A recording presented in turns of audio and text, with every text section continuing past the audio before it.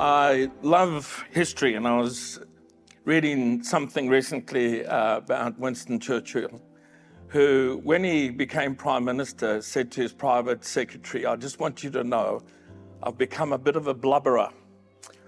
And there was a journalist who actually tried to count how many times he teared up in public and gave up. It was that many. And I fear that I've become a bit of a blubberer. My daughter will tell you, the one who was lost for words a few moments ago, not a common occurrence, that watching a sporting event, I can tear up. So I'm not planning it today. I'm possibly forewarning you.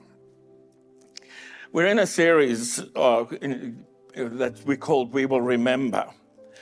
And I want to talk about remembering to lament, or learning how to lament.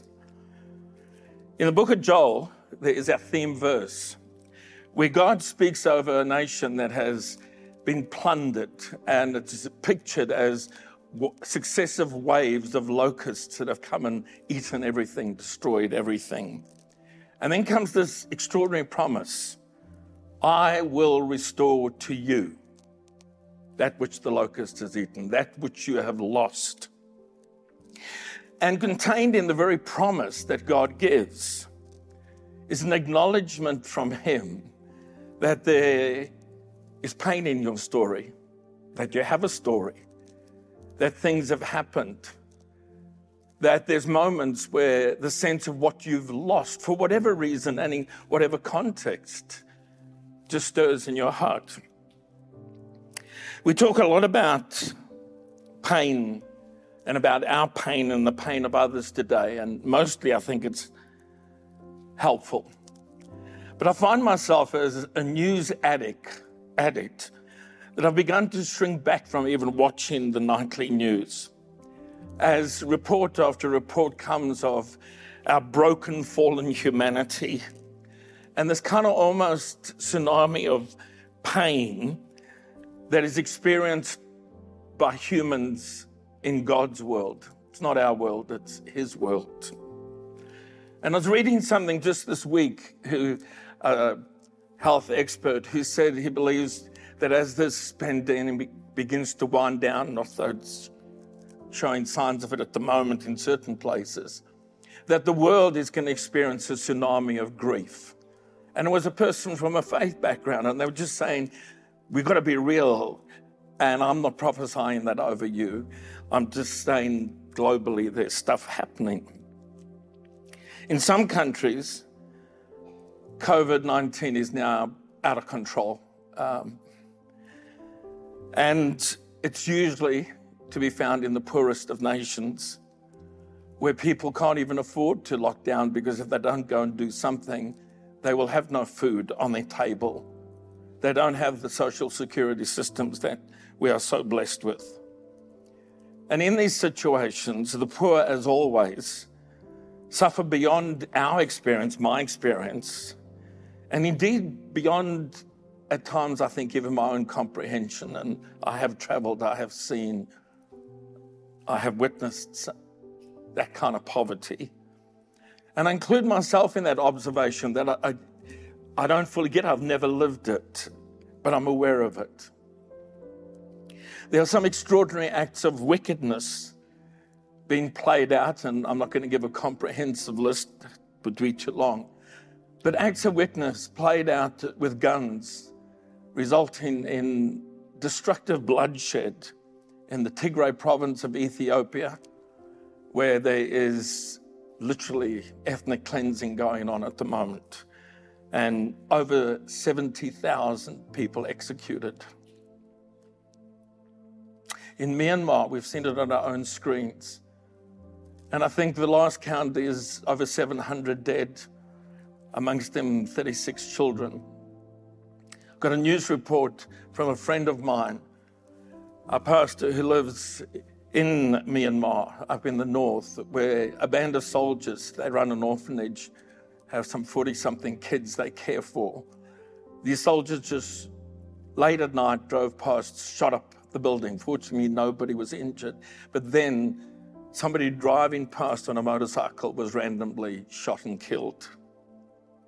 It kind of my mind can't even fully get around all of that. And people's hopes and aspirations in these countries, just for fundamental human rights and democratic freedoms, are overlooked,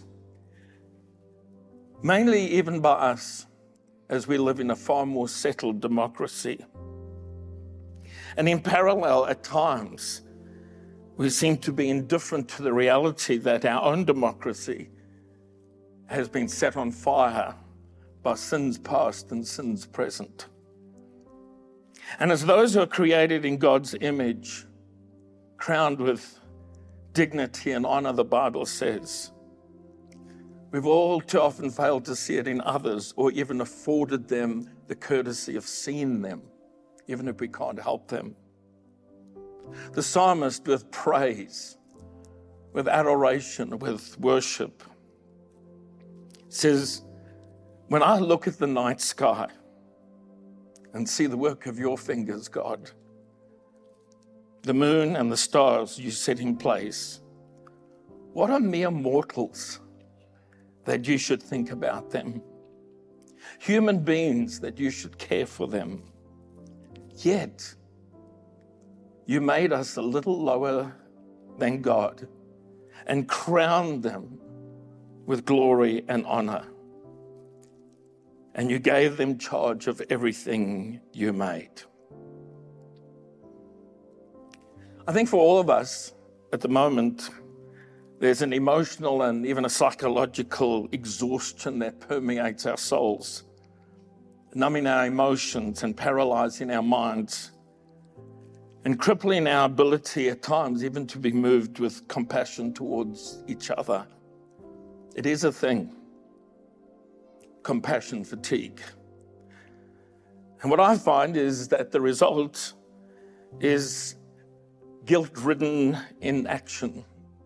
Whether it's walking past the homeless person in the street in our city and feeling guilt and torn, but I don't know what to do, and should I, and where am I helping? Or to watching the horror unfold in Myanmar and the Tigray province and parts of Mozambique as well at the moment. And we stand by perhaps suffering from compassion fatigue.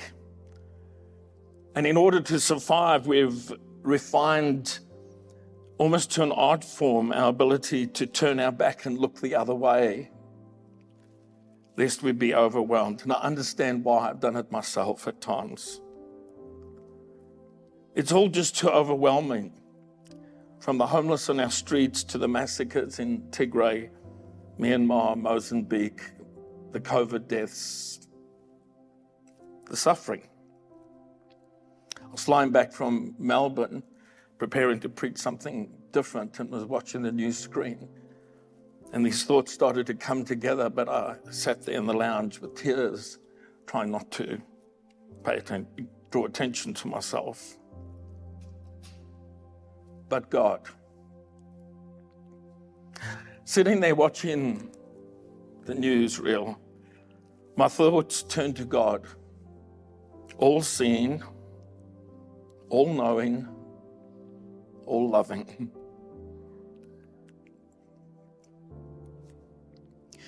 And I found myself wondering, how must he feel?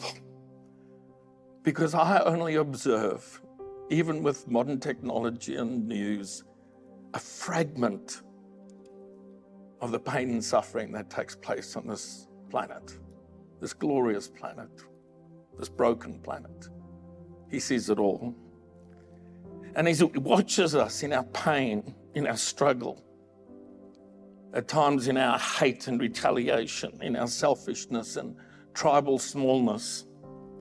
But then interspersed amongst all that, moments of extraordinary acts of kindness, grace, generosity, and compassion. And I thought, if I feel overwhelmed, how must he feel seeing it all? And perhaps that's why a loving, kind, merciful, compassionate God came to center all the pain and suffering on himself. With kind of a fresh revelation, I was drawn to 2 Corinthians 5 and verse 19. For God was in Christ, reconciling the world to himself, no longer counting people's sins against them. This extraordinary picture. They're not just in the suffering and the crucifixion, the execution of Jesus, but even as he walked on the planet, God was in Christ, experiencing, feeling, not just observing from the distance of heaven, but the smells, the dust, the cries. He witnessed it. God was in Christ, reconciling the world to himself, no longer counting people's sins against them. He could no longer see our pain and suffering, and I don't think this is accurate, but I'm trying to explain something, tolerate it. I don't think he ever tolerated it, but I'm trying to find the words to express something. And so he centered it all on himself. Instead of tolerating, he took it. Jesus, in his journey, ends up in the Garden of Gethsemane, where he faces his supreme moment of trial prior to the cross, where he has to choose to drink this cup of suffering. And in his humanity, the struggle. And he says, Father, if there's any way, different way of doing this, but nevertheless, not my will, but yours. And in that moment, as he drinks that cup,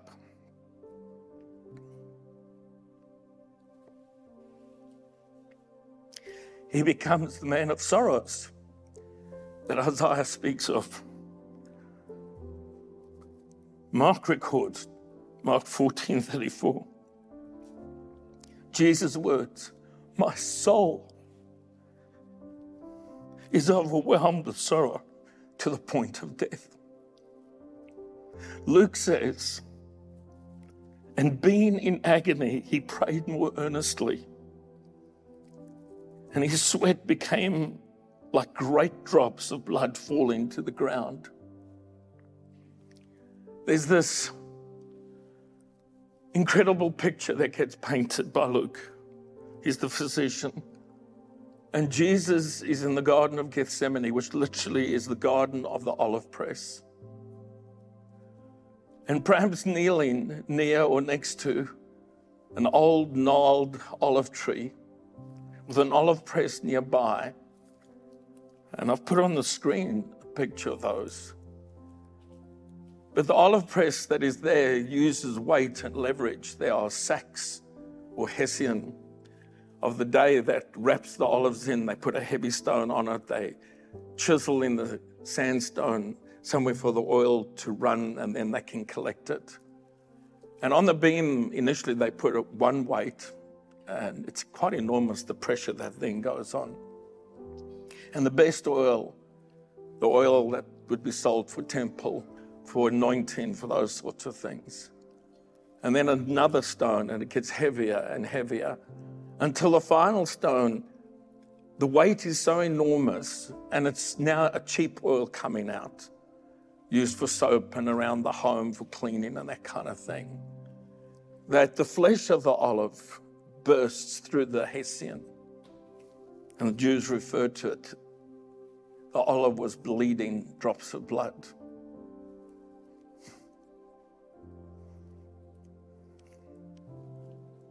And being in agony, he prayed more earnestly. And his sweat became like great drops of blood falling to the ground. There in Gethsemane, the pain, the suffering, the sins of the world pressed down on Jesus with such weight of sorrow, that blood squeezed out of him like the oil from a crushed olive.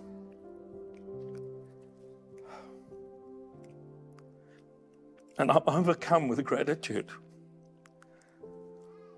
that unlike me, Jesus didn't turn his face away, but he turned his face towards Jerusalem, to the pain, to the suffering, to the death. And he did so not only to suffer for us, but with us. I never tire of reading Isaiah 53. He was despised and rejected.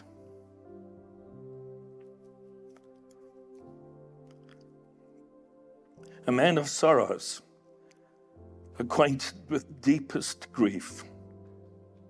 We turned our backs on him and looked the other way. He was despised. We did not care. Yet it was our weakness he carried. It was our sorrow that weighed him down. And we thought his troubles were a punishment from God, a punishment for his sins. But he was pierced for our rebellion, crushed for our sins. He was beaten so that we could be whole. And he was whipped so we could be healed. The Bible is filled with songs of sorrow. Over a third of the Psalms are what are called laments.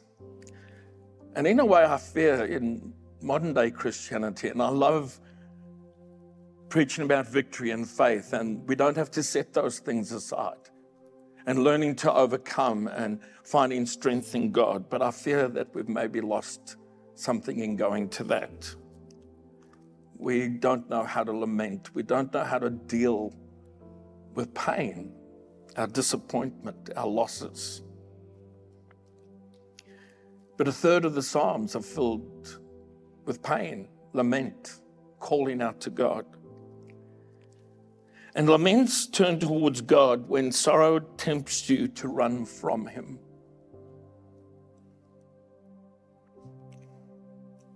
Laments turn you towards God when sorrow would tempt you to run from him. Laments talk to God about pain. And it actually takes faith and courage to approach God with a lament. A lament is different than crying because it's a form of prayer. It's an expression of sorrow or a venting of emotions. Laments talk to God about pain with a unique purpose to invite you back into his presence to trust again. Laments are divinely given invitations for us to pour out our fears, our frustrations, and sorrows for the purpose of helping us renew our confidence in God. The book of Lamentations, which I'm sure is not your favorite, is made up of 5 poems, each expressing profound and deep loss and grief, at times even anger. If you like, it's like reading a eulogy at a funeral. These laments about loss, expressing mourning. And the purpose behind the book's graphic depiction of this vented sorrow, this vented pain, is to produce hope in God, whose compassion is new every morning and whose faithfulness never fails.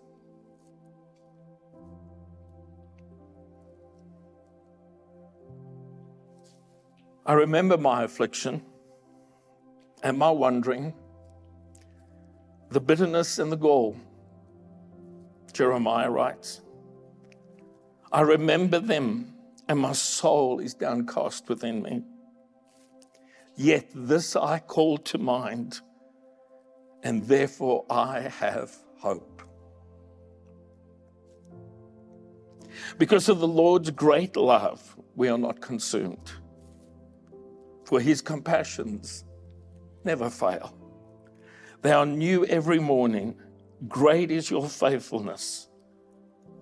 So I say to myself, the Lord is my portion, and therefore I will wait for him.